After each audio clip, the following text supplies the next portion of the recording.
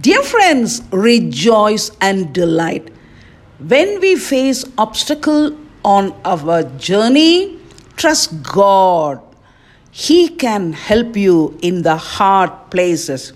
That's what the Bible says in Psalm 114 and verse 3 and 4. The sea saw it and fled. Jordan turned back. The mountains skipped like rams. And verse 7 and 8, tremble, O earth, at the presence of the Lord, at the presence of the God of Jacob, who turned the rock into a pool of water, the flint into a fountain of waters. Yes, dear friends, have you ever seen the sea flee?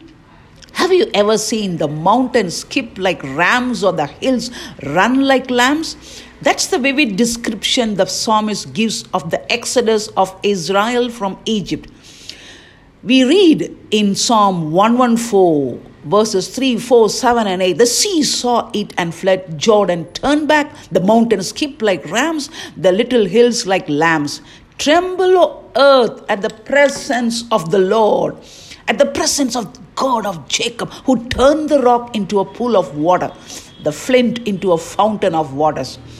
David, the psalmist, mentions the time God opened the Red Sea and the Israelites walked across on dry land. He talks about when the nation entered the promised land over the dry bed of the Jordan River. Then he refers to their experience in the wilderness when they were thirsty and God turned the rock into a pool of water. What are we to learn from all of these experiences? God helps us in the obstacles of life. When you turn your obstacles over to the Lord Jesus Christ, He acts. What will He do? Sometimes He overcomes the obstacles. God is with us in the hopeless places. How hopeless the Israelites were at the Red Sea. The enemy soldiers were behind them. The wilderness was around them. The sea was in front of them. But God opened a way to escape. Sometimes God removes the obstacles, the hills and the mountains. He just makes them skip and run away like animals.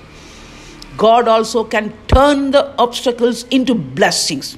He turned the rock into a pool of water, the flint into a fountain of waters. Verse 8 from Psalm 114.